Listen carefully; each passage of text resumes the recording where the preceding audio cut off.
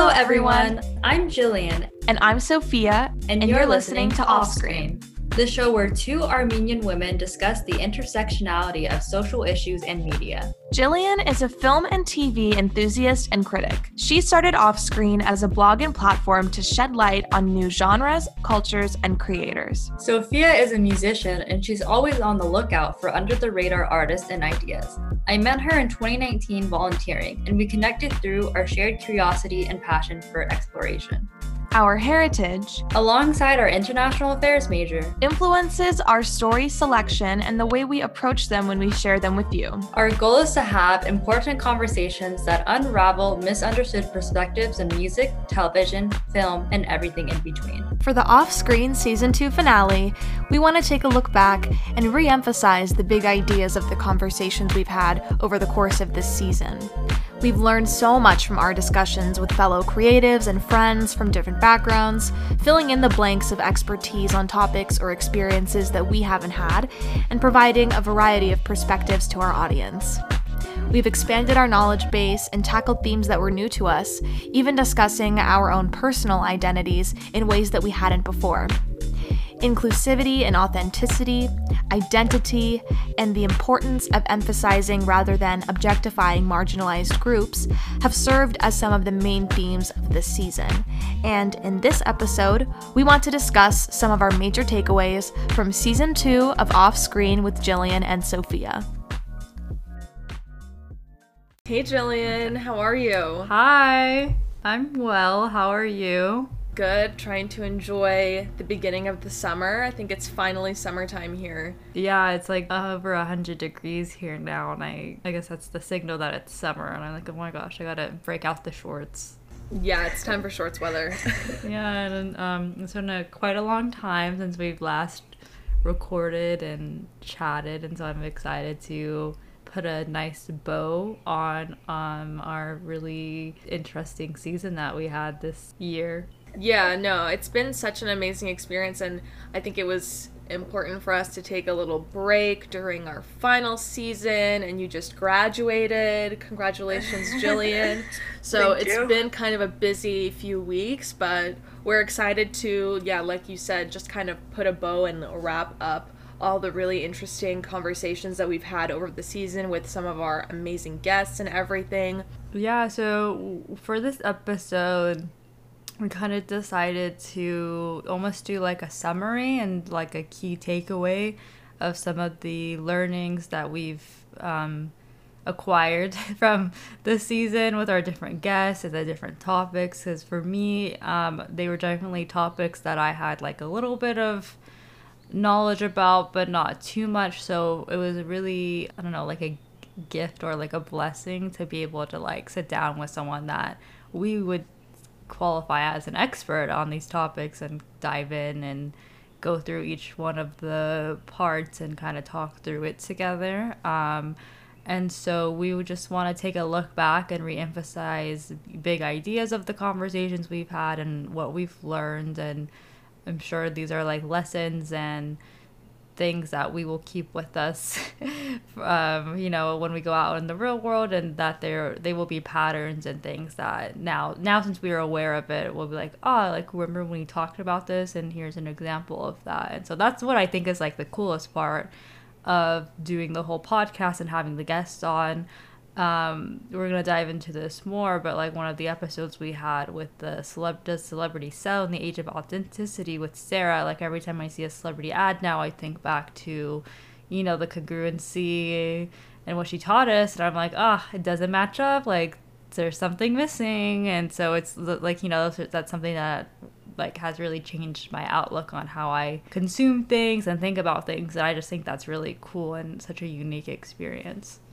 Yeah, we've definitely learned so much, and even I think we've definitely evolved a bit throughout this season and from our last season too, and I think we'll probably talk about this later in this episode, but especially with our segment on Armenian issues and identity, I feel like we have kind of grown over the course of this season in having conversations about other topics with other people, becoming more comfortable with talking about sensitive subjects, and being able to articulate our thoughts and speak eloquently on a topic that's so important to us that we wanted to get right so badly. Over the course of the season, our conversations and episodes really kind of taught us and prepared us for that segment that we did, and that's just like another example. But yeah, I think this will be good for us to kind of think back and use all of our knowledge that we learned to kind of take a look at all the topics that we talked about.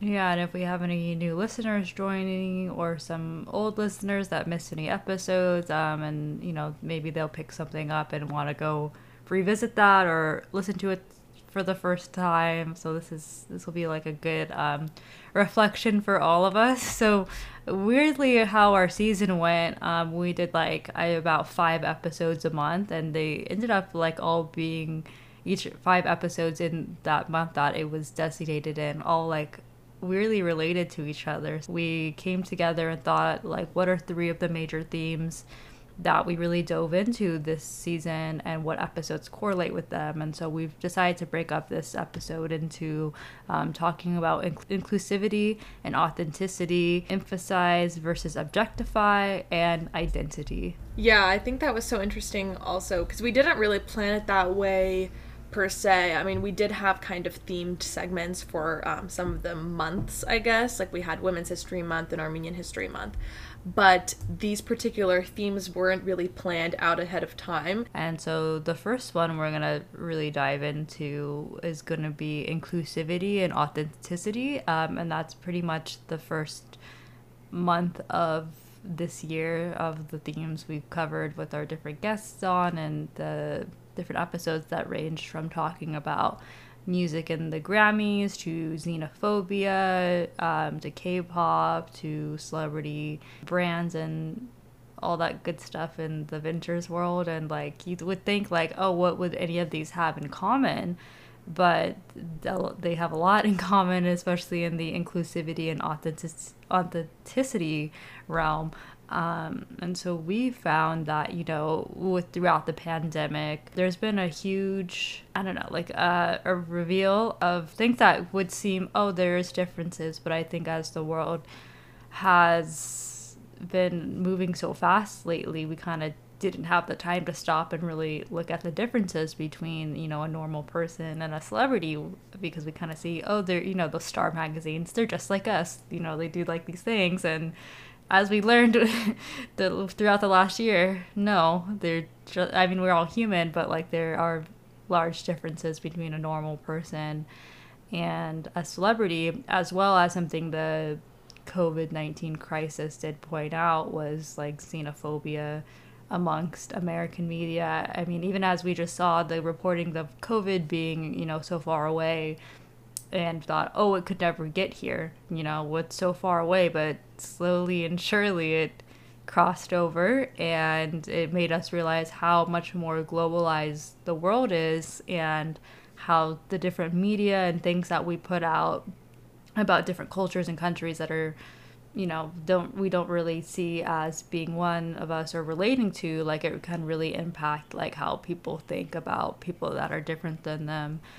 These are truths that have been true for a really long time. These are problems that we have had, especially in American media and our culture.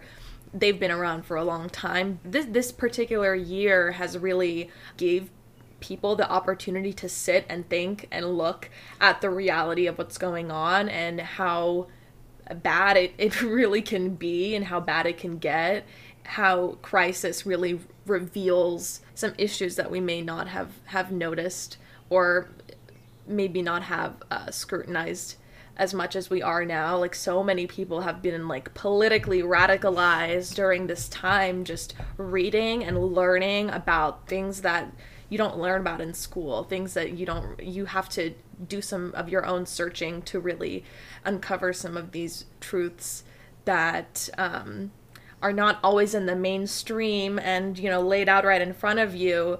like the discrepancy between the normal person like me and you and the celebrities that get to go to private islands and have rapid COVID testing just on hand. And the fact that they all thought they were being so great, like, you know, the Imagine song, they're like, oh, let's just sing this song. It'll make everybody feel better. But, like, in reality, you know, they're just rubbing it in our faces. That's definitely something that was revealed during this year.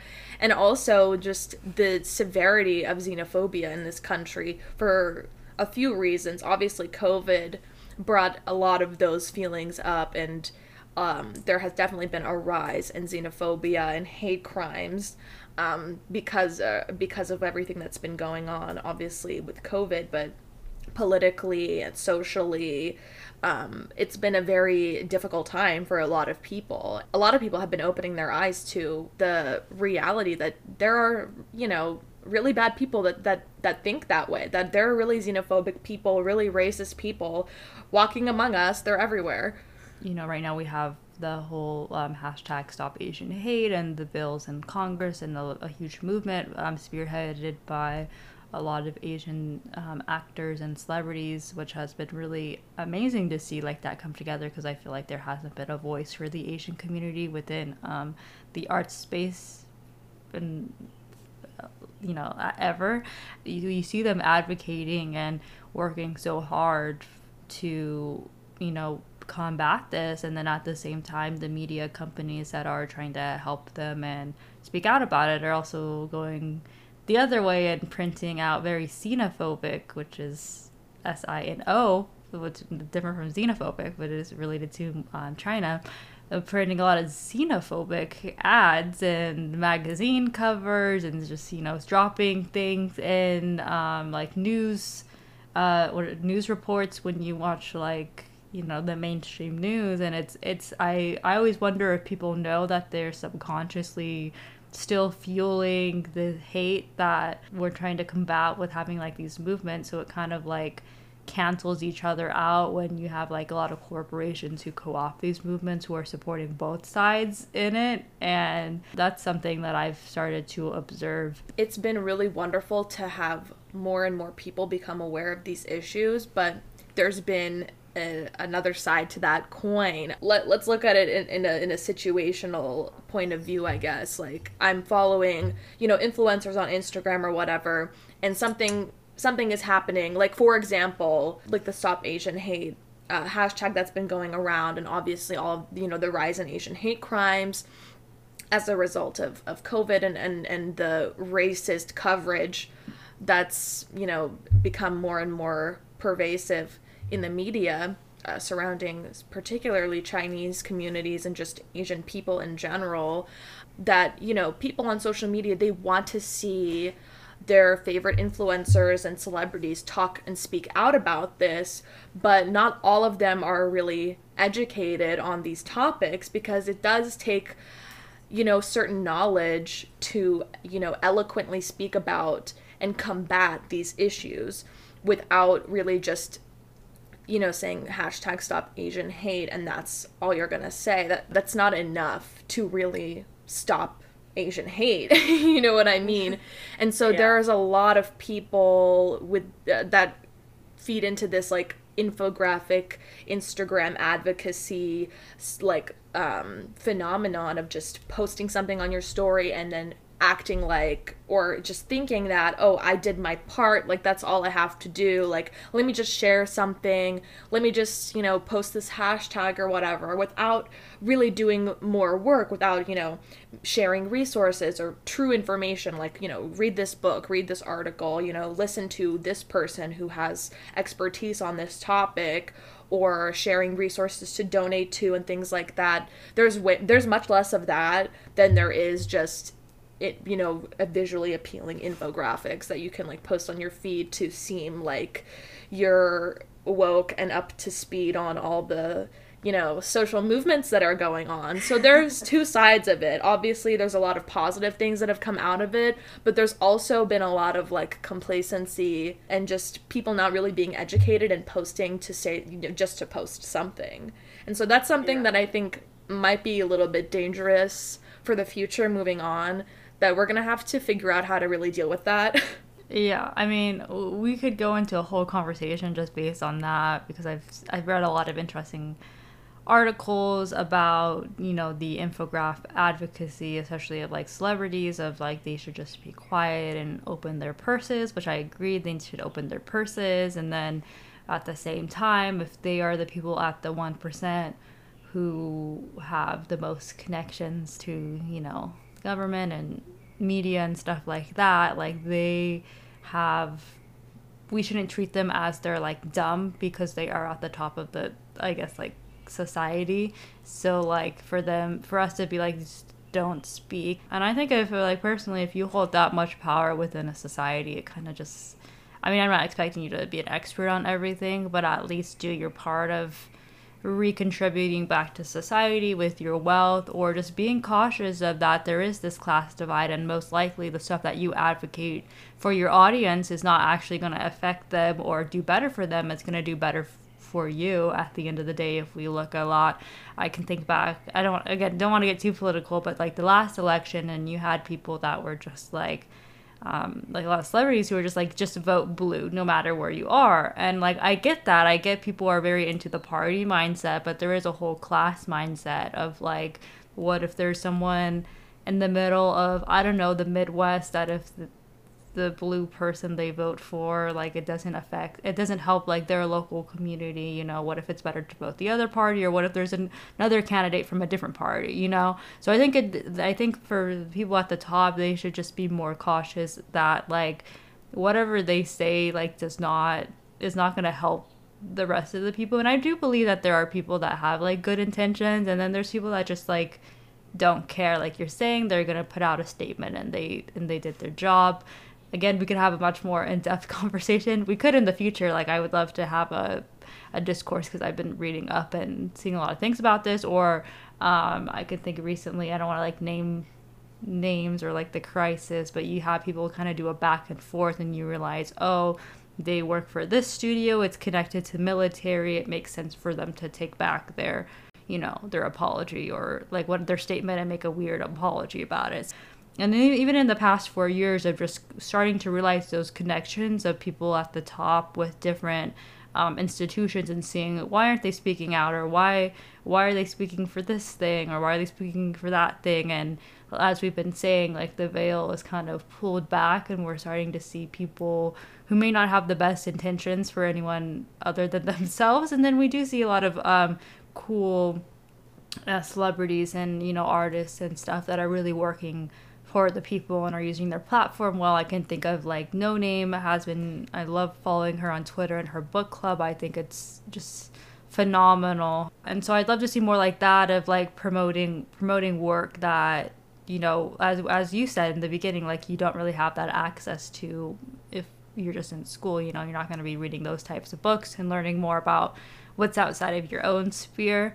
In terms of media representation recently, and like tokenism, that has also been kind of on the rise as production companies and just brands in general try to diversify their shows and movies. There's definitely been like a learning curve when it comes to truly being diverse and showing diverse stories on screen and diverse talent on screen. And there's a lot of tokenism that happens in the media, and there's a lot of colorism that we can see represented on screen in terms of who gets to represent certain communities, and who Hollywood picks as their I guess favorite person of color for that like cycle.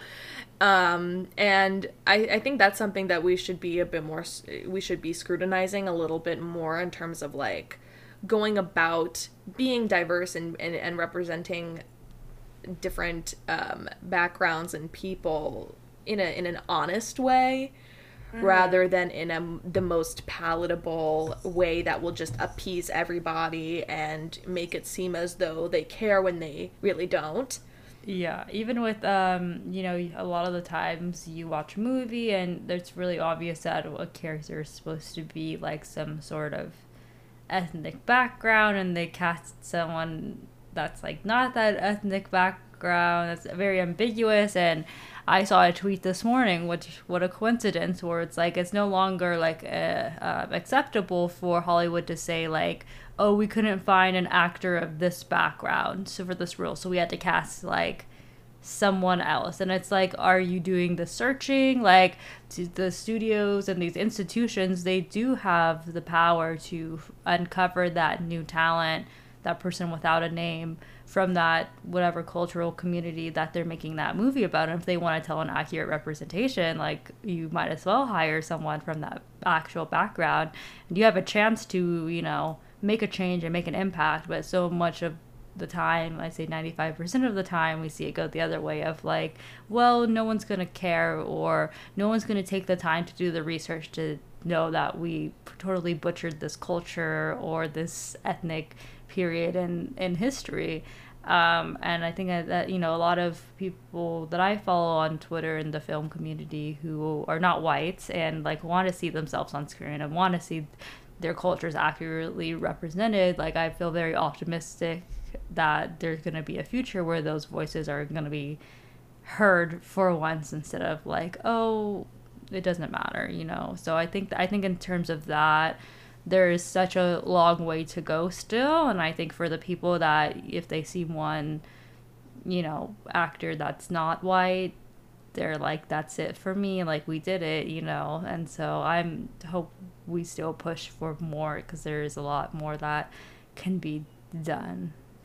It's important to mention that, you know, there is progress being made. Like, for example, going back to our Grammys episode, like, a lot of artists are boycotting the Grammys because it's not this scammies. Perfect... Yeah, it's the scammies. Like, it's no longer that, like, perfect institution that it once was, with that prestige. I mean, obviously, it's still such a prestigious honor, but people are acknowledging that it has flaws and it has issues that need to be fixed, which is, you know, going a step in the right direction, especially when it comes to actually boycotting, like, for example, The Weeknd. And there are a number of other artists, you know, we talked about that in that particular episode. And like, Netflix pouring a lot of money into their international markets and shows, and, you know, hiring people like from those countries, and, you know, support those creatives in the first place. You know, that's a really big step for a huge corporation like Netflix. So, you know, there are definitely steps being taken to, you know, shift the direction of, you know, just media representation in general, and not even representation for the sake of representation, but just, you know, to create good content that people will like and people will, you know, relate to. And so now I want to move on to another major theme that had to go with our Women's Month that we did with our collaboration with FF2 Media.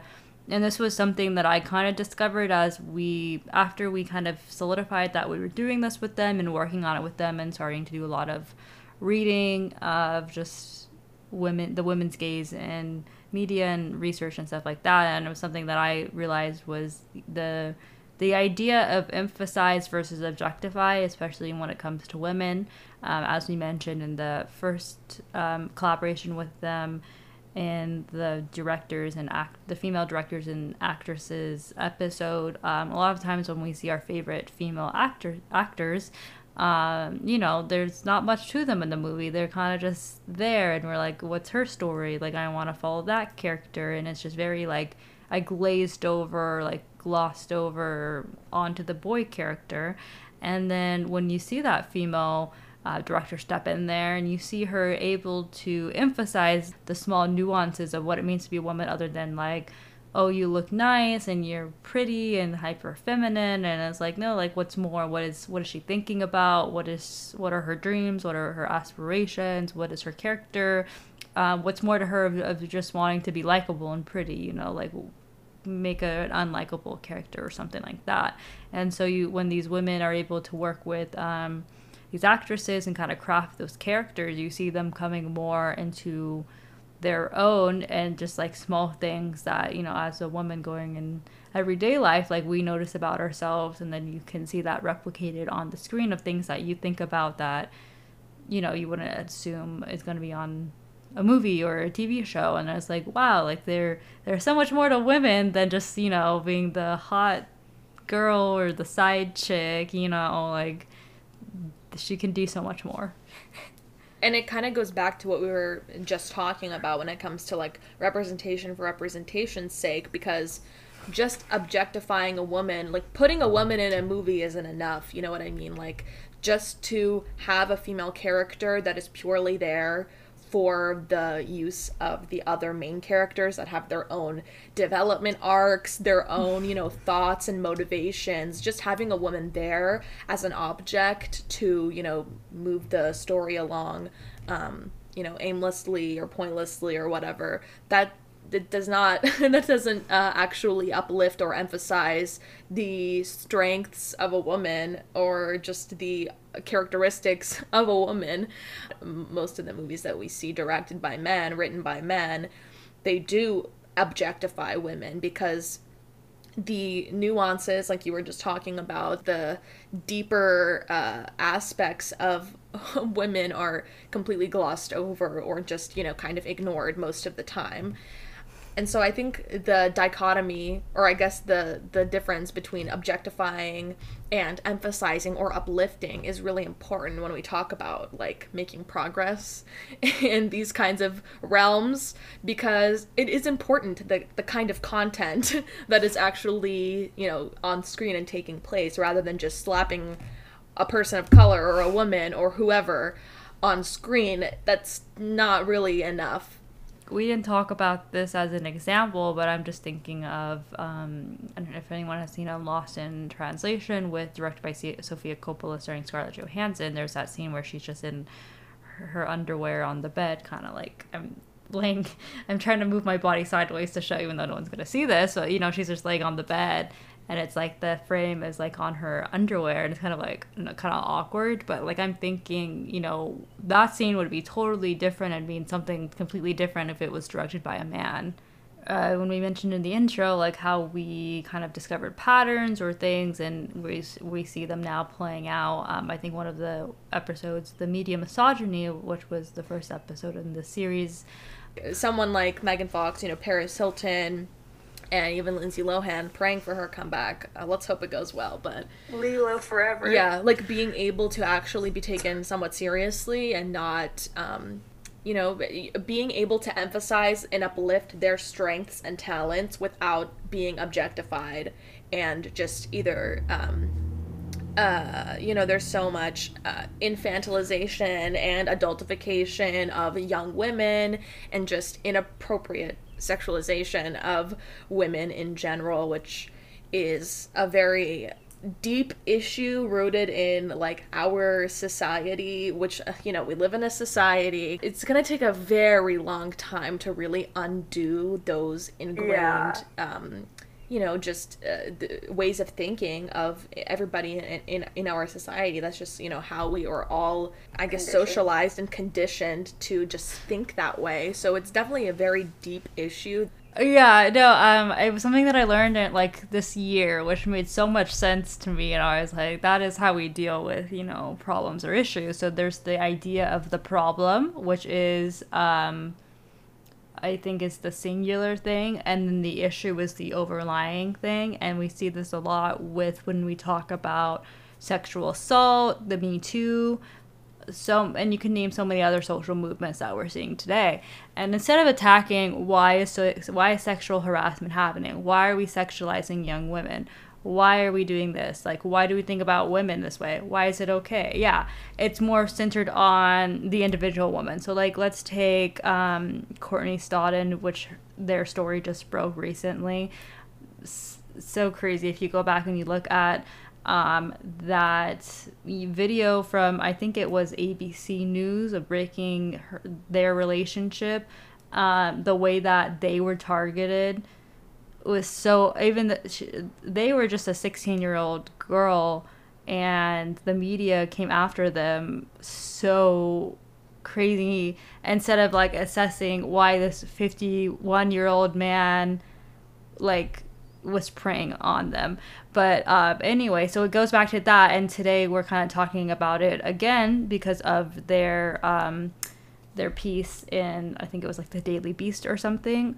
And instead of talking about, let's talk about grooming, let's talk about sexual assault, let's talk about, you know, why we sexualize young women. It's going back to Chrissy Teigen thing was brought into this, and that's what the main conversation is on. The whole Courtney Stodden thing that's coming out now, people should take that as an opportunity to kind of question how many other young women is this happening to, because I'm sure it's not just them, it's probably a whole slew of women.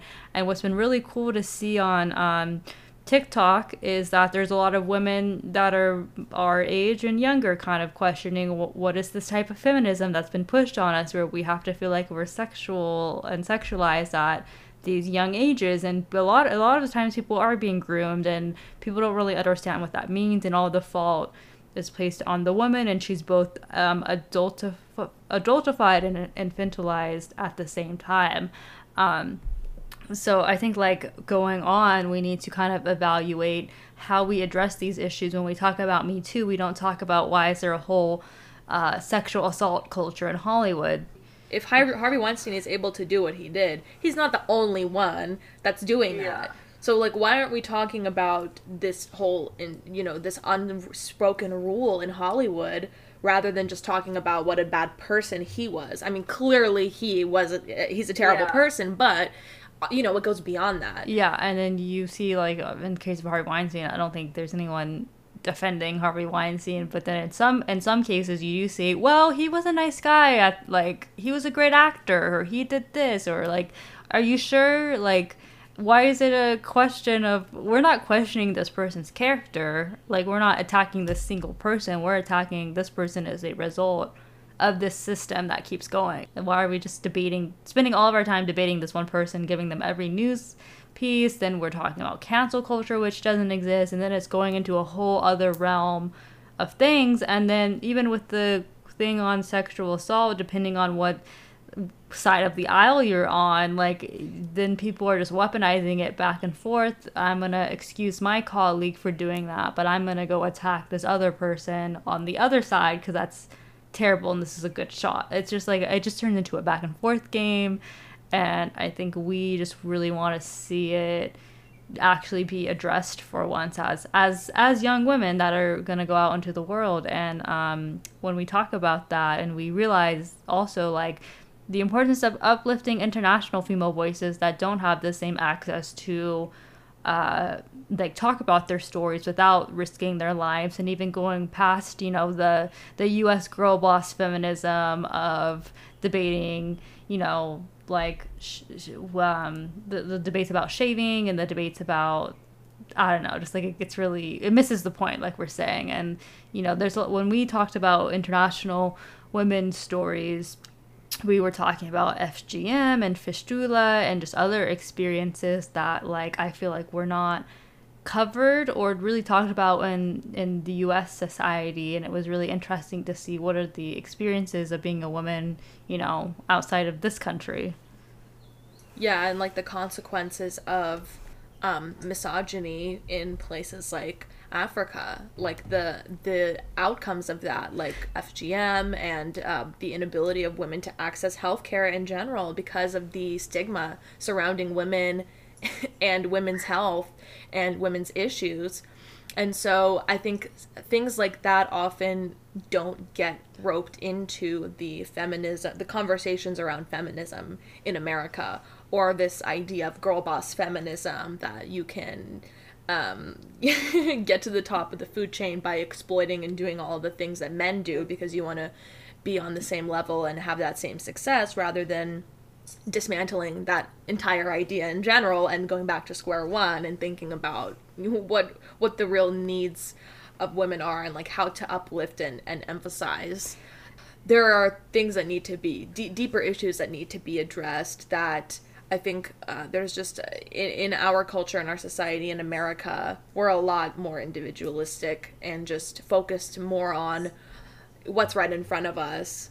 rather than having those bigger conversations that aren't really being aren't getting the attention that they need. And so when we talk about this girl boss feminism, like, let's not shave our armpits, all this, like, everybody has their own identities and ways about living their lives, and that's totally fine. But should we maybe be giving more attention to other experiences and issues that women have internationally that I think a lot of times are just not really addressed or kind of forgotten? And I think that episode that we did on international film really touches on some of these issues that women have to deal with around the world that we don't even realize here in America, that there are women that still can't even get health care, like, at all. I mean, obviously sometimes our health care is infringed upon, sometimes in our Congress, but it goes way deeper and way much more of a danger to some women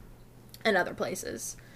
We are evolving. And I think the last little takeaway in our series, because I want to make sure we get everything in there, identity, definitely a conversation I have with people so much, something I'm constantly thinking about, and it's been really cool to since like meeting Sophia, like, as a conversation we constantly will have and come up with new, not sides, but angles, and realize different things or talk to different people, and it's always one that I enjoy having. It can feel repetitive at times, but I think it is such an important part of the conversation of society, especially as we talked about, we're getting more globalized and people are getting more mixed and we're creating new cultures, and then at the same time people are starting to get more territorial on things, and a lot is happening, and sometimes you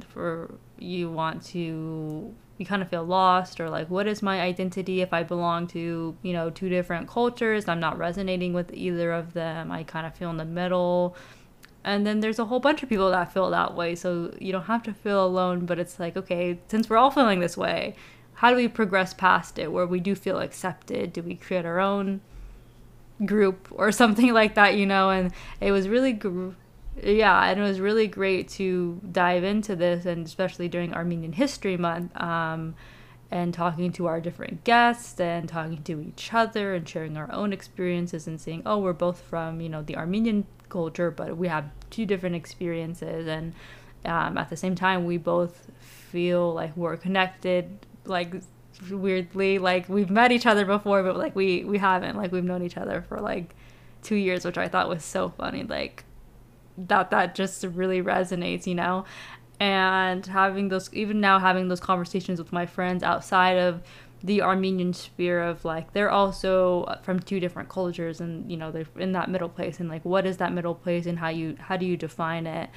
and it's learning. It's especially this year, which has been a really difficult one for Armenians. This past year has seen a lot of tragedy and lots of difficulty for our community, but we have been trying to do our best to at least bring some positivity out of it and try to connect with other people in our community and learn from them and hear their stories, their experiences, and being able to validate validate each other and learn about, what are the different ways to be Armenian. Like, I want to learn about other people's identities and the way that, like, you grew up in your community in California, and, telling you about, like, my family's experiences, and, like, just having those conversations, I think, are so important for us to grow closer and to connect, because there is a lot of division in our community, and in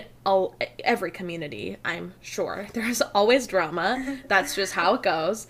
But I think for us, especially during times like this, it's important for us to go look past all of these differences and look at them in a positive way and learn from each other rather than being divisive. And I think this topic kind of goes back to what we just spoke about in terms of, like, feminism and learning about the experiences of women internationally that we may not understand, in order to create a community that is as inclusive as it needs to be. And, like, in terms of our experiences as Armenians, speaking, for example, with Rosa and hearing her experience actually being in Armenia on the ground, not all Armenians, especially in America, know what it's like to live in Armenia or even to be there unless you go and visit. But even then, it's like, you don't fully understand the needs that they have and the experiences that they have living there, being a member of the diaspora. So, for example, having that conversation with her was really, important, I think, for us to have and also to share with other people. Yeah, and I love that conversation because a lot of the time I think when we hear about war happening and people think they have an idea, based off of like what's being reported, but as we learned last year, what's being reported isn't actually accurate, and the importance of social media and having people like Rosa who are, experiencing that and sharing, what's happening on the inside to the outside. It helps us connect more and see these people as humans, which we should, versus like, a headline, like this is going to sound good, this is going to get clicks. But it's like, how do we tell the stories of the people going to war and the prisoners at war, and past that of going to what's happening in the community, like what do you do, and she was telling us about the bomb shelters and how people were like volunteering and like what was happening on the ground, and I thought that was really eye-opening, because a lot of the times when we hear about like these historic events, especially in the Middle East, it's never about the people that are there. It's always goes higher to the country as a whole, and everyone classifies the country as like everyone's doing something bad or something, or in violence, and just never, I mean, it's definitely a sad time, but I think talking to her and seeing like the optimism and the togetherness of the Armenian people and how beautiful that was in such a a difficult time, and even seeing how that was going back to America with a lot of Armenian Americans, and how we all felt a responsibility to share the story of, our culture, even if we're not, I've never been to Armenia, but I felt such a strong urge to like, I need to tell this story, I need to help protect my culture, I need to do so much. And just seeing how we were able to connect back to that, not even being there, but just knowing that like our brothers and sisters were in conflict, and we needed to tell the story and tell our non-Armenian friends and call our Congress people and tell our news stations to play these stories. And in this such a negative event, it was just kind of beautiful to see everyone starting to come together, no matter where you were in the diaspora. Definitely, yeah. And I'm really glad that we were able to have these conversations and talk to other young Armenian creatives that are so ambitious and like, doing their best, and working hard for the betterment of our community, which is, what we all should be doing, and like learning from them, and Armenians like Anthony and even like Rosa and Armen, like all of them are so,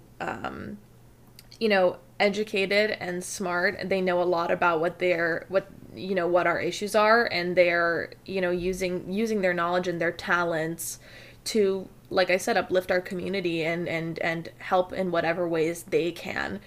And I think that's what we are trying to do. And like I said at the beginning, we have talked about identity in a different context, in the context of other marginalized groups, and talking to other experts on their experiences and how their stories should be told. That kind of gave us the ability, that kind of comfort in knowing that we were able to talk about our identity in the best way that we can, because like I was just saying, it's so important for us to uplift our own community, because nobody else will do that for us as Armenians. And so we have to try our best and our hardest to do, to provide like the most high quality, best, work and knowledge that we can to other people, because we are representing, our community and our people. So I think the experience of just doing the podcast in general, I'm really grateful for that, because I feel like I now am a bit more equipped to discuss these kinds of topics and really give them the what they deserve. I don't know if that really made sense, but yeah, no, for sure. And I think when we think of identity, and something we talked about of Armenianness, of like, how do you measure that? Am I Armenian enough? And I think a lot of communities, especially people who are like mixed, or they're not from like the country, but they're a diaspora, and then you kind of get in your head and you're like, how much can I talk? How much am I taking up too much space? Do I know what I'm talking about? Should I leave this to someone else to talk about?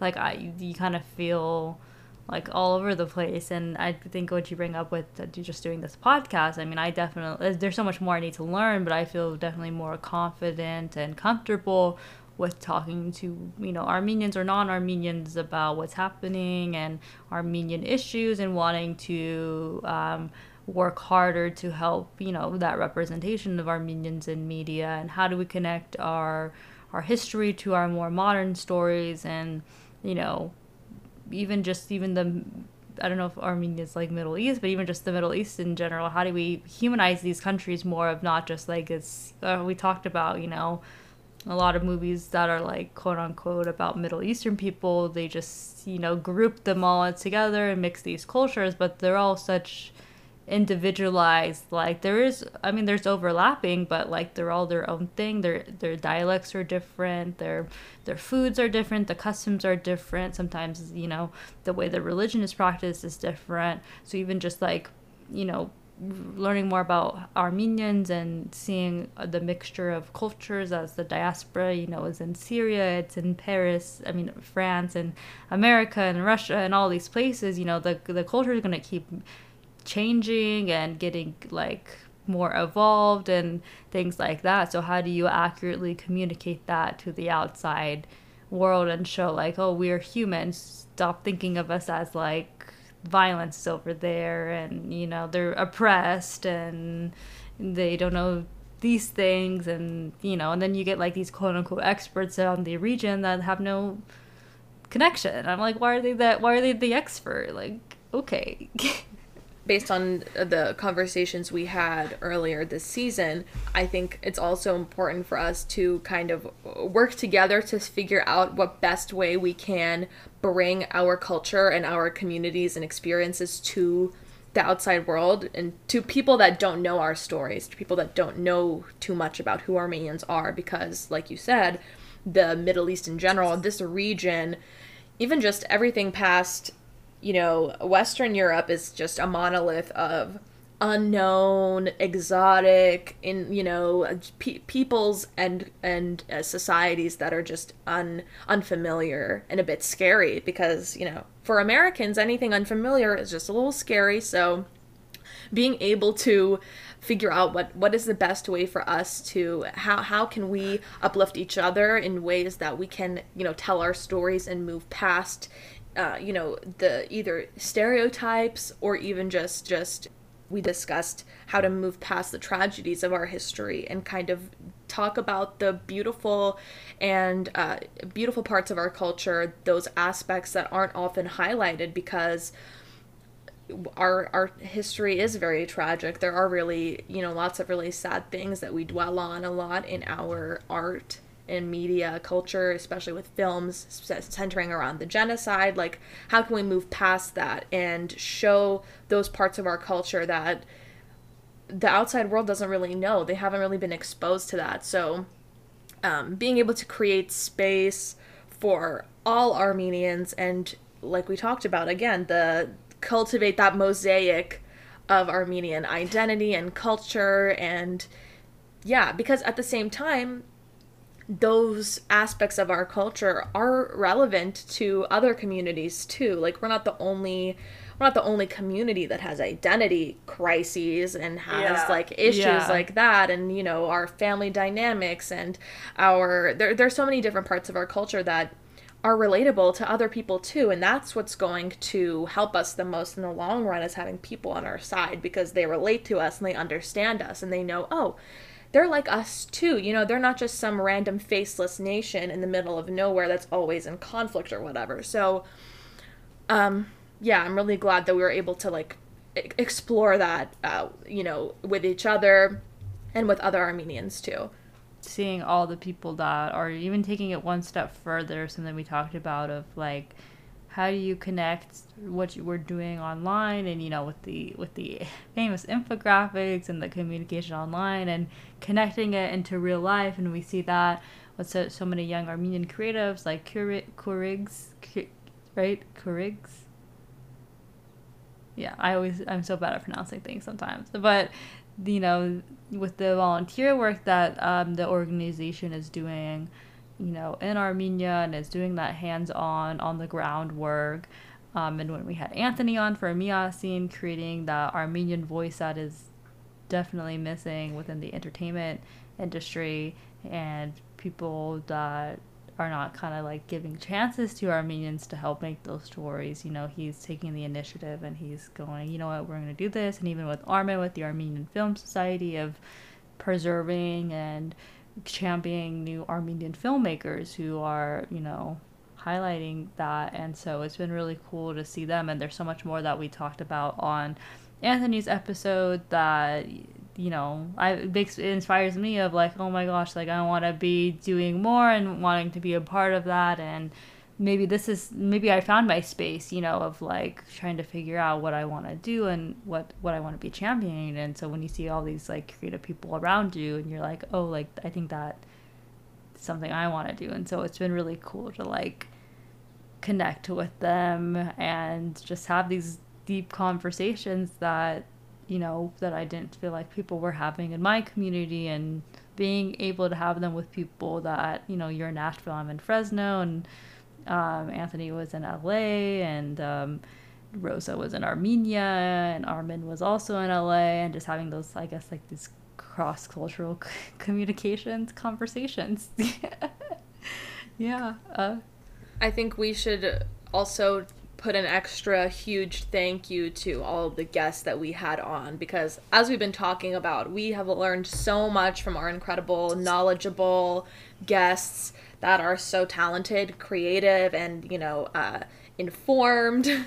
And yeah, I think we need to give a huge shout out to all of our guests from this season. Make sure to check them all out. They're all, you know, tagged on our Instagram, on our Spotify, all everywhere you stream. You can check them all out. You learn about them too, because they were all really great and we learned a lot from them. Yeah, I agree. A lot of them were like new people we met over Zoom, and then like people like Camilla.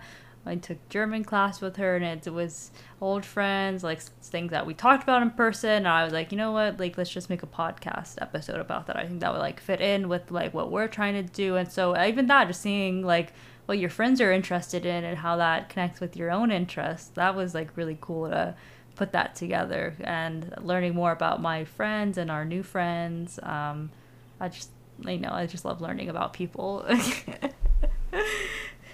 Yeah, and I think that is a perfect wrap up to this kind of reflective episode and season. I've learned a lot, and I'm very still curious about everything we talked about. I'm always thinking about, oh, how can we have a deeper conversation about that, or what's something else within that realm.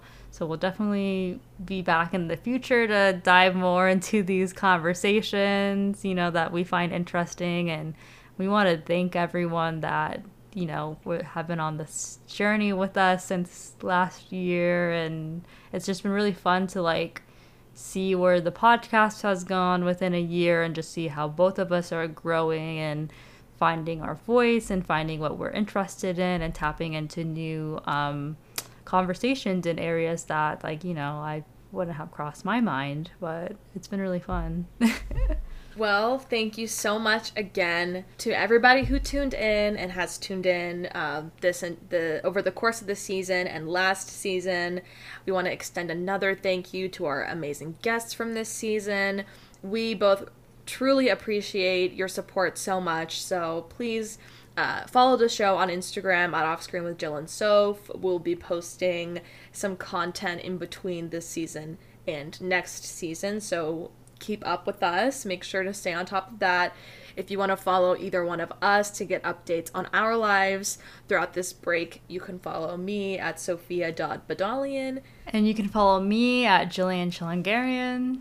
And yeah, also, if you haven't caught up with all the episodes from this season, check back, listen to them all, and catch up if you are missing out on our content.